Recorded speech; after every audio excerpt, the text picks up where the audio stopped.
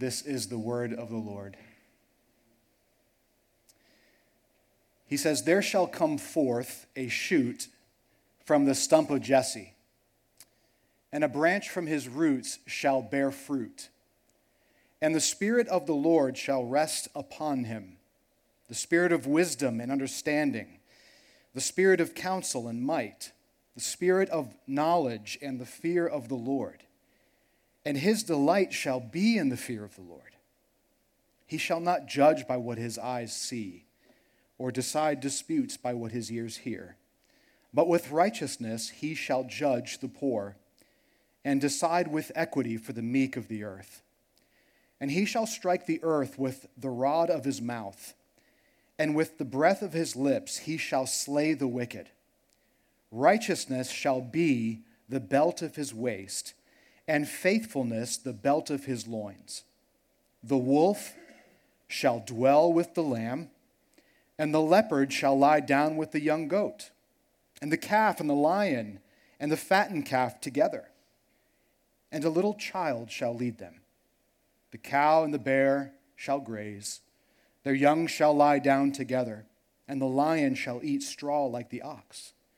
The nursing child shall play over the hole of the cobra, and the weaned child shall put his hand on the adder's den.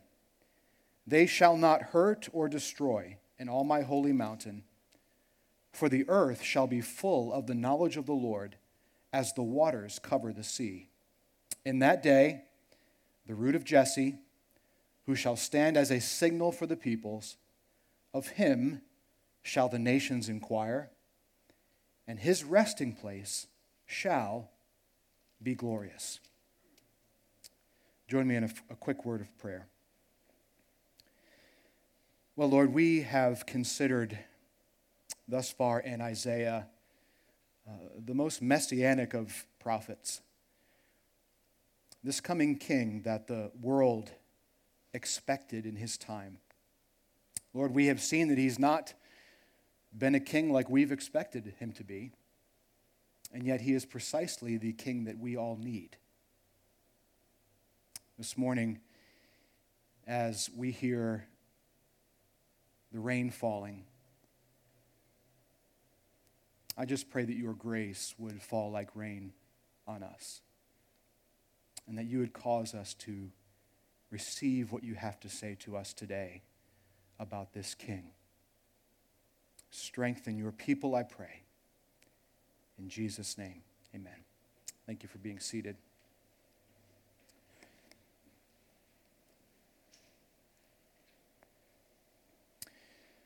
Well, some of you may know that the Earl family is deep into high school wrestling at the current time. If you ever decide to go into high school wrestling with your child, weigh the cost. Your weekends and nights will be taken up for several months. It's a really long season, but we have enjoyed it so much. My man Connor, my oldest son, has gone out for wrestling for the first time as a freshman in high school, and he's doing really well. But if you've never gone to a match, I encourage you to at least check out one match sometime. They're super, super fun to watch. Even if your kid is not on the mat, there's just something exciting about watching strength and skill and technique all sort of coalesce into this 6-minute bout of strength.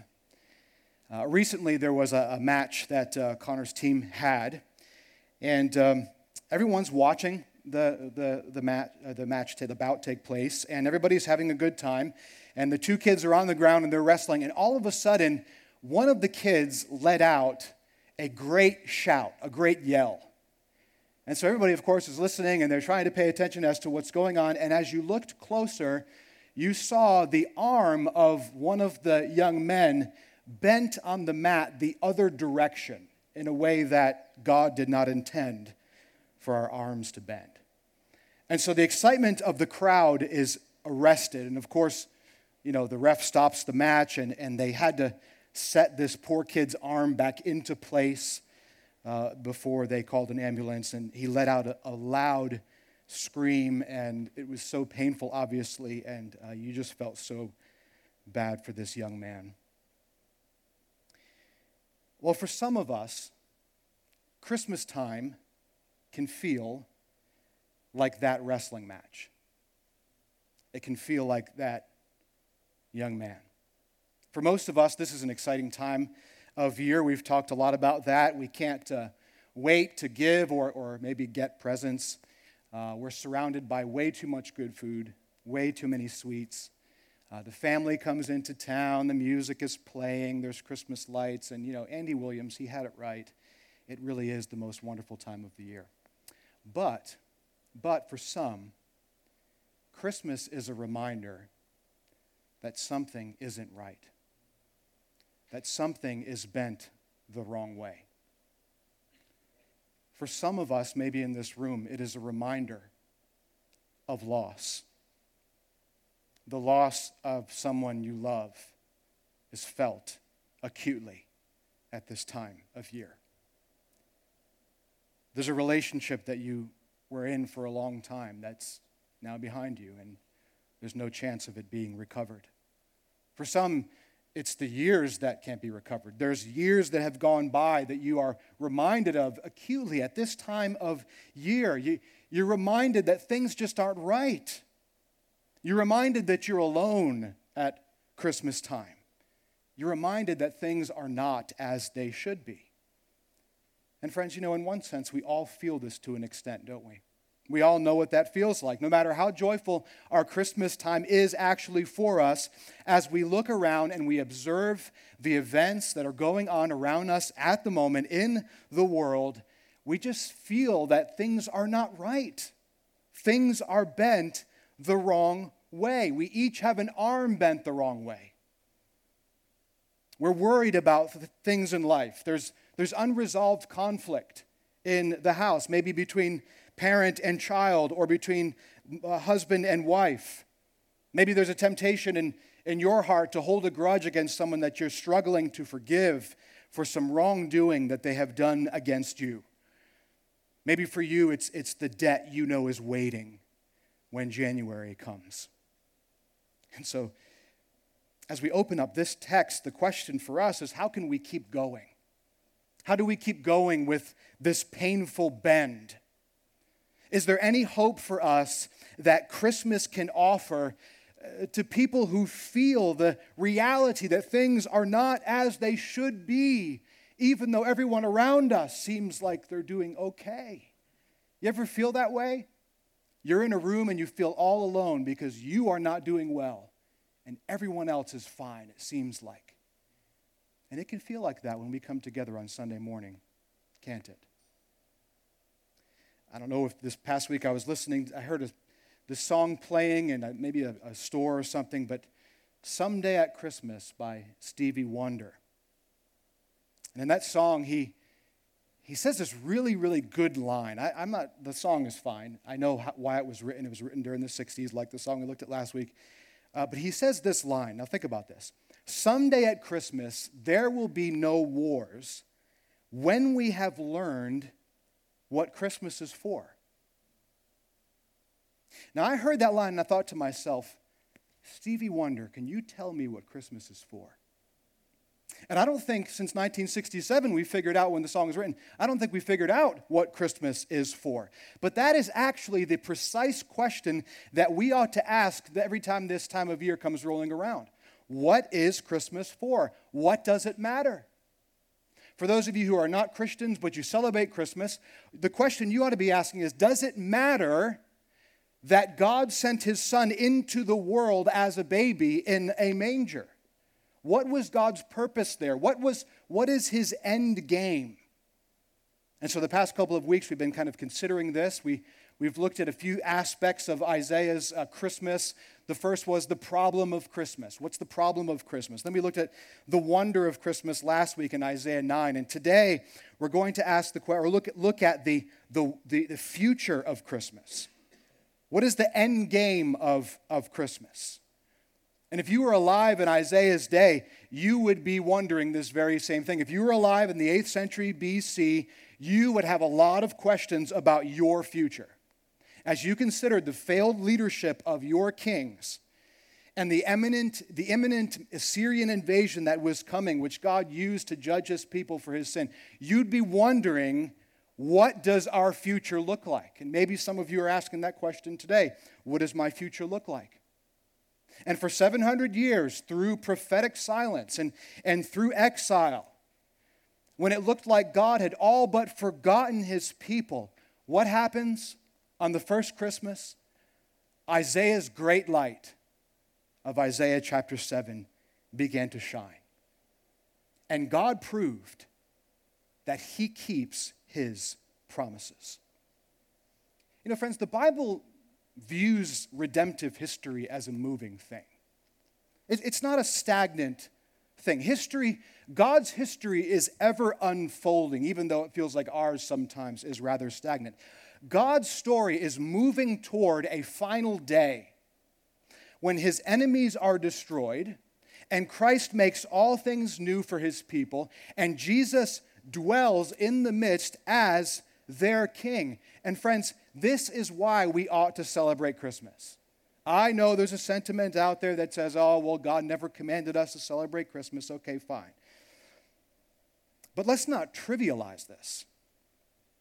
Just because we don't see the command in the Scripture, when all throughout the Bible, all throughout salvation history, God has commanded his people to remember the day the Lord brought you out of Egypt, to remember when he parted the Red Sea, to remember his wondrous works in the desert. We just remembered the death of our Savior for our sins in the Lord's Supper.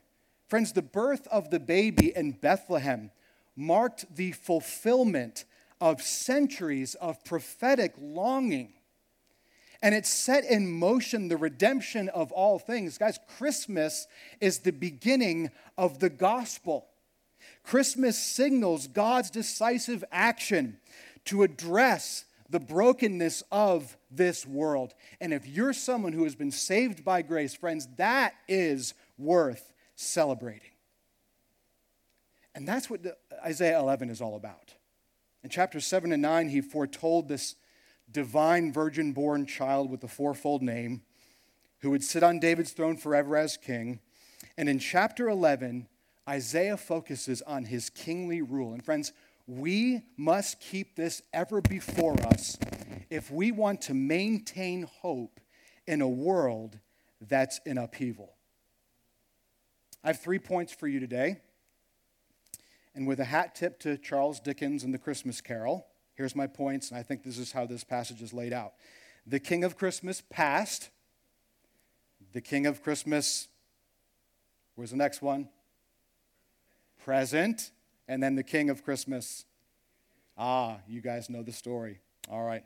Watch the George C. Scott version, the best version, hands down. Fight me on that. We watched it last week. And then I'll conclude with just a few points of application. So number 1, the King of Christmas past. Let me draw your attention to verse 1 and verse 10. It says, "There shall come forth a shoot from the stump of Jesse, and a branch from his roots shall bear fruit." Verse 10, "In that day the root of Jesse, who shall stand as a signal for the peoples, of him shall the nations inquire." Okay, so Isaiah has already introduced this idea that the messianic, virgin-born, divine child would be royalty. This would be a king in David's lineage. And so when Isaiah says in verse 1 that a shoot, or literally a young growth, a twig, a branch, a sapling, fill in all your little terms there, would come forth or emerge from what he calls the stump of Jesse. Now you remember, Jesse was the father of King David. But here, the Davidic line, and indeed all of Israel, has been reduced down to nothing but a mere stump. Once a great tree, their sin has plunged them into God's judgment, and the enemy nations have surrounded them and have chopped them down, or will chop them down, to practically nothing. And this people is not much to look at. They are a mere stump. This past year, I was reminded we hired a tree company to come take down these 2 Bradford pear trees in our front yard, which, by the way, give no pears and are considered an invasive species. And when they took those trees down, we rejoiced because they ground up the roots, but not long later, only a few weeks later, we began to see little shoots come up out of the ground, or at least I did. And so for the whole rest of the summertime, all the way until the first frost, I was picking out shoots from this little stump that had emerged from their failure to, I guess, get rid of all the root system. Well, friends, that's kind of an image of the Isaiah is picturing here for us. Judah is a stump ground down to its roots. And all seems lost and all seems hopeless. But out of that stump, the shoot of Jesse will emerge, the Messiah. And that sapling, that branch will become a great tree, and it will grow so high and so wide and so large that it will bear a massive harvest. Now, follow me. As we saw last week, Isaiah also said that Christ would be the everlasting Father. Remember that name that he gave to him? This means that Christ would not only come forth from Jesse, but he would also precede Jesse as well. The shoot of Jesse in verse 1 is the root of Jesse in verse 10. And I think that's why David is not even named here. Isaiah wants to show that the long-awaited Messiah is not merely a great king in David's line. No, he is the preeminent one in greatness to David because he precedes David. When Jesus was having fun with the religious leaders in the temple in Mark 12, he said this, Mark 12, 35 to 37. And as Jesus taught in the temple, he said, "How can the scribes say that the Christ is the son of David? David himself and the Holy Spirit declared in Psalm 110, verse 1, 'The Lord said to my Lord, sit at my right hand until I put your enemies under your feet.' David himself calls him Lord, so how is he his son?" What's his point? Well, as everlasting Father, who cares for his people, as we saw last week, as the eternal Son, Jesus is. He is. He is long before David. Before Abraham was, he said, "I am." He is the King of Christmas past. But as a virgin-born child, he's also David's descendant. So Jesus says in Revelation 22:16, "I, Jesus, am the root and the descendant of David, the bright and morning star."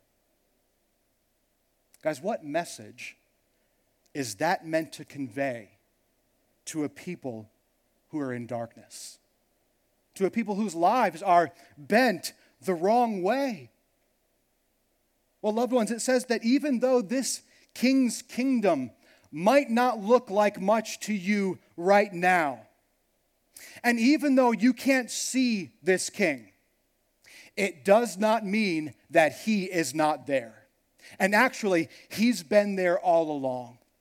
And friends, people who are being invaded and dragged away by a stronger enemy need to know that their king is not absent and that his silence is not indifference. God's people in every age need to know this, don't we?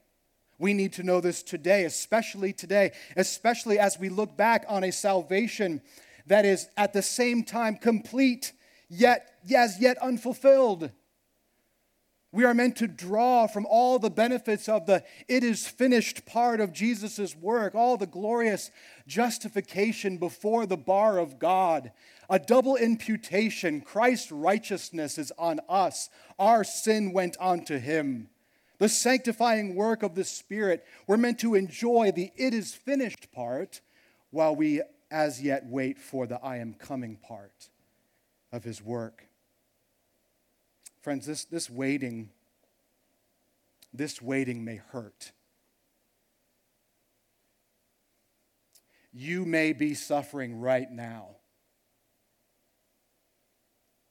But Isaiah wants you to know that this waiting is for your good. For your greatest good, even though your good may be painful. But he's not absent. He's not indifferent. He's always been there. If you're suffering today, Christmas every year should trigger the thought that the baby in the manger came to be with me forever. And though things may look bleak now, this king has not left us without help, for his spirit is only but a breath away. Jesus truly is Emmanuel, God with us. Do you feel the darkness encroaching in, closing in? Friend, if you belong to this king, no matter what your circumstances tell you, no matter what you can see with the eye, he's there with you. He's there with you in the dark. So he's the king of Christmas past. But now Isaiah unpacks for us what this king came to do. And the king of Christmas present, point 2, verses 2 and 5. Friends, what do we need when things are bent the wrong way? We need a king who knows how to set things right. Now, of course, Jesus is a whole lot more than what Isaiah can put right here, but he's chosen to highlight certain aspects of the Messiah's character because they spoke directly to the situation in Israel. Here you have a people, right, who is being judged by God due to their national abandonment of God's ways. You can read about this in 1 Kings and 2 Kings and 1 Chronicles and 2 Chronicles. King after king has not walked in the ways of the Lord. And because of this, God gave Israel over to his enemies. And from the time of Isaiah, really to the birth of Jesus, God's people are in darkness. So again, follow me. God's people have turned away from him. They've faced his judgment. And yet, as chapter 10 says, God promises people that he would bring justice to them. And he would judge those who harmed them. How? Through the one born king of the Jews described in chapter 11. The king on whom the Lord's Spirit fully rests. Notice in verse 2 the sevenfold reference to the Holy Spirit. The number 7 in Hebrew thought is the number of completion. So in the Old Testament, the Holy Spirit would be given temporarily to people for certain tasks. A few had a permanent indwelling of the Holy Spirit. Moses was one, Joshua was one, David was one. But the king, the branch of Jesse, will have the Spirit fully and perfectly. He would descend like Jesus on a dove at his baptism, and he would be full of the Spirit without measure, John chapter 3 tells us. Isaiah tells us that this king would have his delight in the fear of the Lord, and that he would wear righteousness and faithfulness like a belt. Jesus described his delight, his reverent concern for the glory of God in John 8 when he said this. He says, "When you have lifted up the Son of Man, then you will know that I am he, and that I do nothing on my own authority, but I speak just as the Father taught me. And he who sent me is with me. He has not left me alone, for I always do the things that are pleasing to him." Now, as with prophecy, we have to kind of discern when are these things fulfilled. And in one sense, verses 3 to 5 was fulfilled in Jesus' earthly ministry. But Isaiah seems to describe a king who has absolute rule of authority, who can speak over the poor and the wicked alike and pronounce judgment with total purity. And if you read the New Testament, we see that this is happening now. For example, 1 Peter chapter 3, Peter says that after Christ rose from the dead, he sat down at the right hand of God, and all powers are subject to him. That rule is the goal of Christmas, right? But friends, we know that rule is invisible right now, don't we? We can't see him right now. We know who the king of the universe is, but everyone around us doesn't. We know who the kings of the earth are. We see them. They're in the news. But people don't see this particular king to whom all powers are subject to. We're still waiting, aren't we? We're still waiting for the king's return. And every Christmas that passes is another reminder of this waiting. And on top of that, even the godliest Christian resists the king's rule from time to time. forget about the rest of us. Sin is still a reality in our lives. Friends, what if one day we mess up so bad that the king strikes us down, that he pronounces upon us the death sentence? Will this king plead our cause, like it says in verse 4? Will he plead the cause of people who have messed up and continue to mess up so bad, and yet who are people who are also sometimes mistreated and maligned, maybe even slandered, maybe gossiped against, maybe even abused? Christmas is a reminder that the darkness is still here. But I also think that this is one reason why Christmas is meant to be a comfort for the Christian. Why did God send his Son into the world? God sent his Son into the world because he is deeply concerned about injustice. He is deeply concerned about the injustice that the human race has been subject to because it has been plunged into sin. Now, perhaps he could have done this another way. He could have mended the brokenness of the world from a distance, perhaps. But friends, he didn't. That was not his plan. God, who needs nothing, wanted to experience firsthand the injustices done to us so that we would have a sympathetic high priest who can plead our cause to the Father forever. And yet, who is so perfect in wisdom and in righteousness, he would never use our sin against us. This king is able to fully give attention to our cause, friends, without distorting the scales of divine justice. In other words, he knows our pain, but he also came to deal with our sin. So he took our death sentence on the cross. But friends, he didn't take everyone's death sentence. Whose cause in verse 4 did this king come to plead? Do you see it there? But with righteousness he shall judge the poor and decide with equity for the meek of the earth. He came for the humble one, the one who comes to him with nothing in their hand but their sin, who doesn't try to come with every kind of accolade that they think they have in their belt, but they come to him saying, I have nothing except this sin. Will you receive me?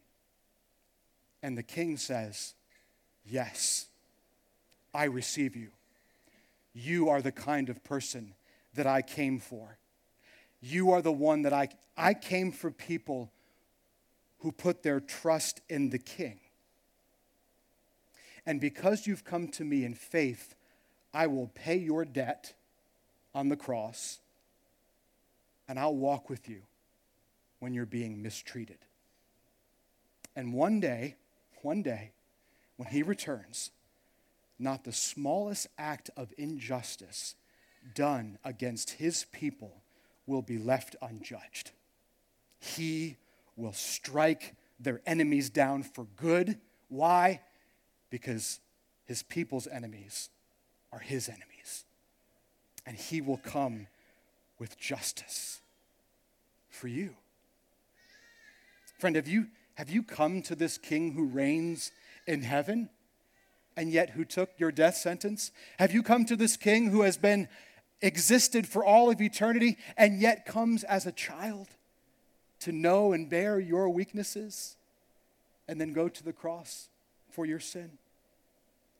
He is the king of Christmas present. Oh, but he's also the king of Christmas future. Number 3, when we get to verse 6, Isaiah obviously describes a period of peace on earth that's still in the future. Here we see formerly carnivorous animals lying down next to animals that were formerly their dinner. The wolf is with the lamb and the leopard's with the goat, and you have children playing with poisonous snakes, and a little child is leading, a procession of like hyenas or something. Now, whether your eschatology takes this as symbolic or literal, you have to decide. For me, I take this as more literal. I could sit down with you and tell you why I think that is. I also take comfort in this passage because to me this is proof that there are animals in heaven. It's okay, you can disagree. But wherever you are on your end time theology, you can't get by this. This isn't symbolic. Peace and the knowledge of the Lord will cover the world like the waters cover the sea. No strife, no war, no arguments, no goodbyes.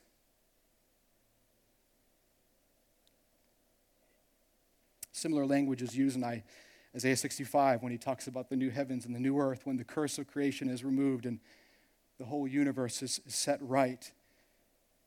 He comes to make his blessings flow far as the curse is found. Of course, this isn't yet our experience. So what we have here is a very typical feature in Old Testament prophecy. Often the prophets, what they would do is they would be given some sort of information about the future, but the Lord wouldn't give them time markers. And that's why we get into so much trouble with biblical prophecy, because we try to put time markers where they don't exist. But what happened is that the prophet would be given a certain vantage point. So think about biblical prophecy like a mountain range, okay? The prophet sees a mountain in front of him. Beyond that is another mountain. And beyond that is another mountain. And he can make out these mountains. And as far as he's concerned, those mountains are pretty close to each other. But if he could gain a better perspective, if he could zoom out, he would realize that those mountains are actually not in close proximity, but they're actually maybe hundreds, if not thousands, of miles apart. And so the mountain of verses 6 to 10 is like this in comparison to the mountain of 1 to 5. There's perhaps thousands of years in between verse 5 and 6, and there's no time marker to give us any inclination that time has changed. Now imagine for a second you're a person in the 8th century BC, all right? The timeline of chapter 11 ain't going to matter a whole lot to you, all right? All you know is you're a stump. War is on the horizon. But for us who are on the other side of the coming of the King in his first advent, we live in between verses 4 and 5. We aren't waiting for a king to appear the first time. We're awaiting his second coming. And when he returns, Isaiah says, all creation will be healed. Every tear, every bit of suffering, every drop of pain will cease. Every bit of abuse, every bit of slander, every bit of war will stop. A greater fulfillment of verse 4 will happen, and Jesus will appear, and he will literally kill the lawless one with the breath of his mouth and bring to nothing by the appearance of his coming, 2 Thessalonians 2. In other words, all rule that opposes God will be shut down by the coming of the King. Now, friends, how exactly that's going to happen is open to your interpretation. Just be faithful to read the Bible in its entirety. There's a host of perspectives on how and when Christ will return. How symbolic are the symbols? Is the millennium literal? Is it figurative? Is the tribulation 7 years? Is there a rapture? Is there a second coming? When did all those things happen? I'm not going to delve into that today, much to your chagrin if you're one of those people. But again, that's not what's going on here. What I want to say, and this is how I want to end, is that this chapter tells us something amazing about Christmas. Friends, this chapter tells us that God keeps his promises. God keeps his promises. If you belong to this king by faith, Christmas is a call to hope, even though things are bent the wrong way right now. Even though your arm isn't just quite right. Even though the darkness is settling in, God keeps his promises. I'm reminded of a scene in C.S. Lewis's book, The Lion, the Witch, and the Wardrobe. Let me just do this. Have you ever read or saw one of the movies of that particular book, that story? Have you read the book or watched it? Put your hand up so I know who I'm talking to today. Okay, most of you. Okay, great. Okay, I was a little worried about this. All right. You remember when selfish Edmund broke away from his brother and sisters because he wanted the White Witch's Turkish delight. That Turkish delight was just, the thought of it melted in his mouth, and so he went off looking for the White Witch again. And the White Witch captured Edmund and made him her slave. So her and the dwarf and Edmund get on her sleigh, and they're riding through Narnia. You remember Narnia was in a perpetual winter because of the spell that the witch placed over it. And as they're going along, what happens? The snow begins to melt. It gets slushier. And so the witch's anger, if you're reading the book, you could just see her anger is starting to boil now. And they come across a clearing, and in the clearing there's this little party of animals that are having a good old time, and they're having a great feast that was given to them by Father Christmas, who is preparing the way for Aslan. And she gets so mad at these little animals that she turns them all to stone. And so finally they get back on the sleigh, and the sleigh can't move anymore. And so they all get off the sleigh, and so now poor Edmund is being led along by this dwarf and by the witch. And as they're walking along, and the book is so much more eloquent than this, the sun begins shining. And the sound of waterfalls begin to fill the air, and there's butterflies, and there's flowers all over the ground, different kinds of flowers, and the snow is melting away. And the dwarf realizes what's happening. And he says to the witch, "This is no thaw. This is spring. What are we to do? Your winter has been destroyed, I tell you. This is Aslan's doing." So before Aslan comes for the animals and the people of Narnia, things get worse. They're subject to the witch's rage, but they're also getting better. Now, without considering the rest of the book, I want to make a point. The church is in a similar setting today. No matter your end-time perspective, it is true that things will get worse before the King returns. Jesus promised that if you're a Christian, you will be hated by all for his name's sake. That there will be wars, and there will be rumors of wars, and that many will turn away from the faith, and many false prophets will arise and will deceive many, and the devil's rage will intensify, and the love of many will grow cold. I don't care what your end-time perspective is. That's what Jesus said would happen. But at the same time, Christmas was God's way of saying, spring is coming.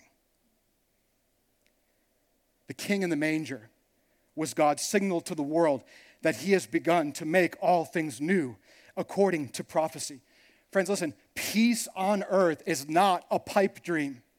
Peace on earth is not a wish that will never come true for God's people. The restoration of all creation is the reason why Christ came, and we catch glimpses of the kingdom wherever we see Jesus changing lives every Sunday morning when we come together in this place. We get a glimpse of the thaw. We get a glimpse of spring. We get a glimpse of the new creation that's coming when God's people are gathered and worshiping him together. We get a glimpse wherever we see Jesus changing hearts and faith being given and souls being regenerated, wherever we see miracles taking place and healing and deliverance and prophecy, wherever we see Christians serving the poor, giving a cup of cold water to them in Jesus' name, that's a sign of spring. That's a sign of the new creation. Those are signals that the root of Jesse, the king, is coming, and that one day all peoples will bow down before him in a healed world. So friends, what is Christmas for? Stevie Wonder asks. 2 fast application points in summary, then I'm done.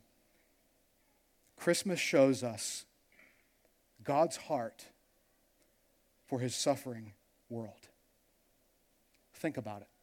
Think about it. Jesus was born into a world ruled by foreign oppressors. To parents who would always be judged by society because as far as they were concerned, Jesus was born out of wedlock, the unthinkable in his day.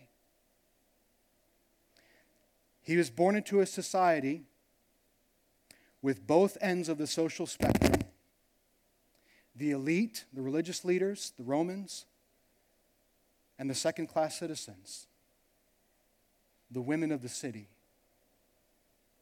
the shepherds. And he would grow up and he would heal the sick, the demon-possessed, the lame, the poor, the broken. He would calm storms. Then he would willingly go to the cross in his delight of the fear of the Lord. And he would die for the sin that caused all of that brokenness. Why?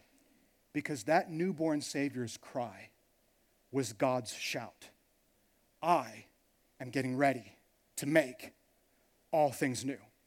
Christmas is proof that God is deeply concerned to eradicate disease and death and racism and poverty and abuse in all its forms and war and terrorism and hurtful words and gossip, all injustice, friends, all brokenness, your brokenness.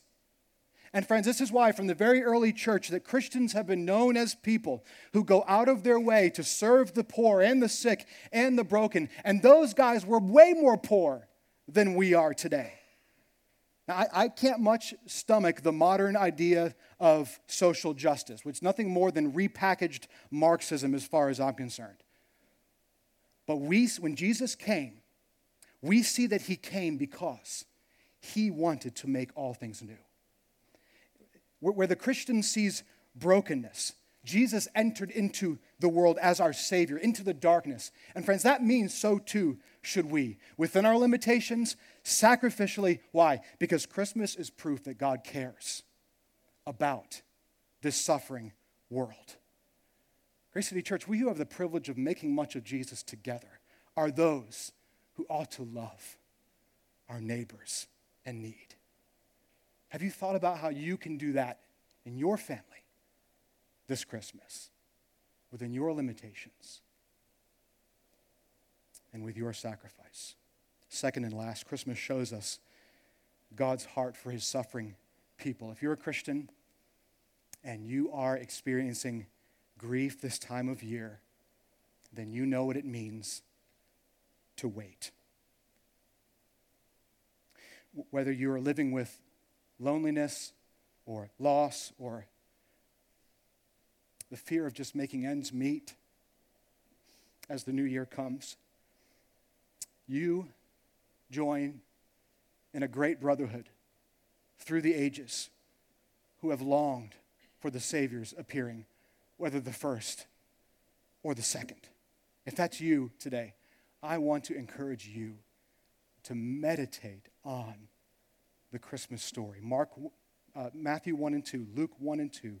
Read over that. Let the birth of that kingly child wash over your heart as a 1-2 punch to your fears.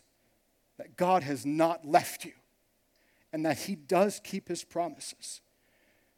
The God, the King who wears faithfulness like a belt. Yes, suffering is real. Yes, our darkness is real, but our suffering is permeated with hope. Winter is thawing. Spring is coming. And one day the righteous and faithful one will appear and overthrow suffering and pain and death forever. So if you're a Christian, Isaiah implies a message to you.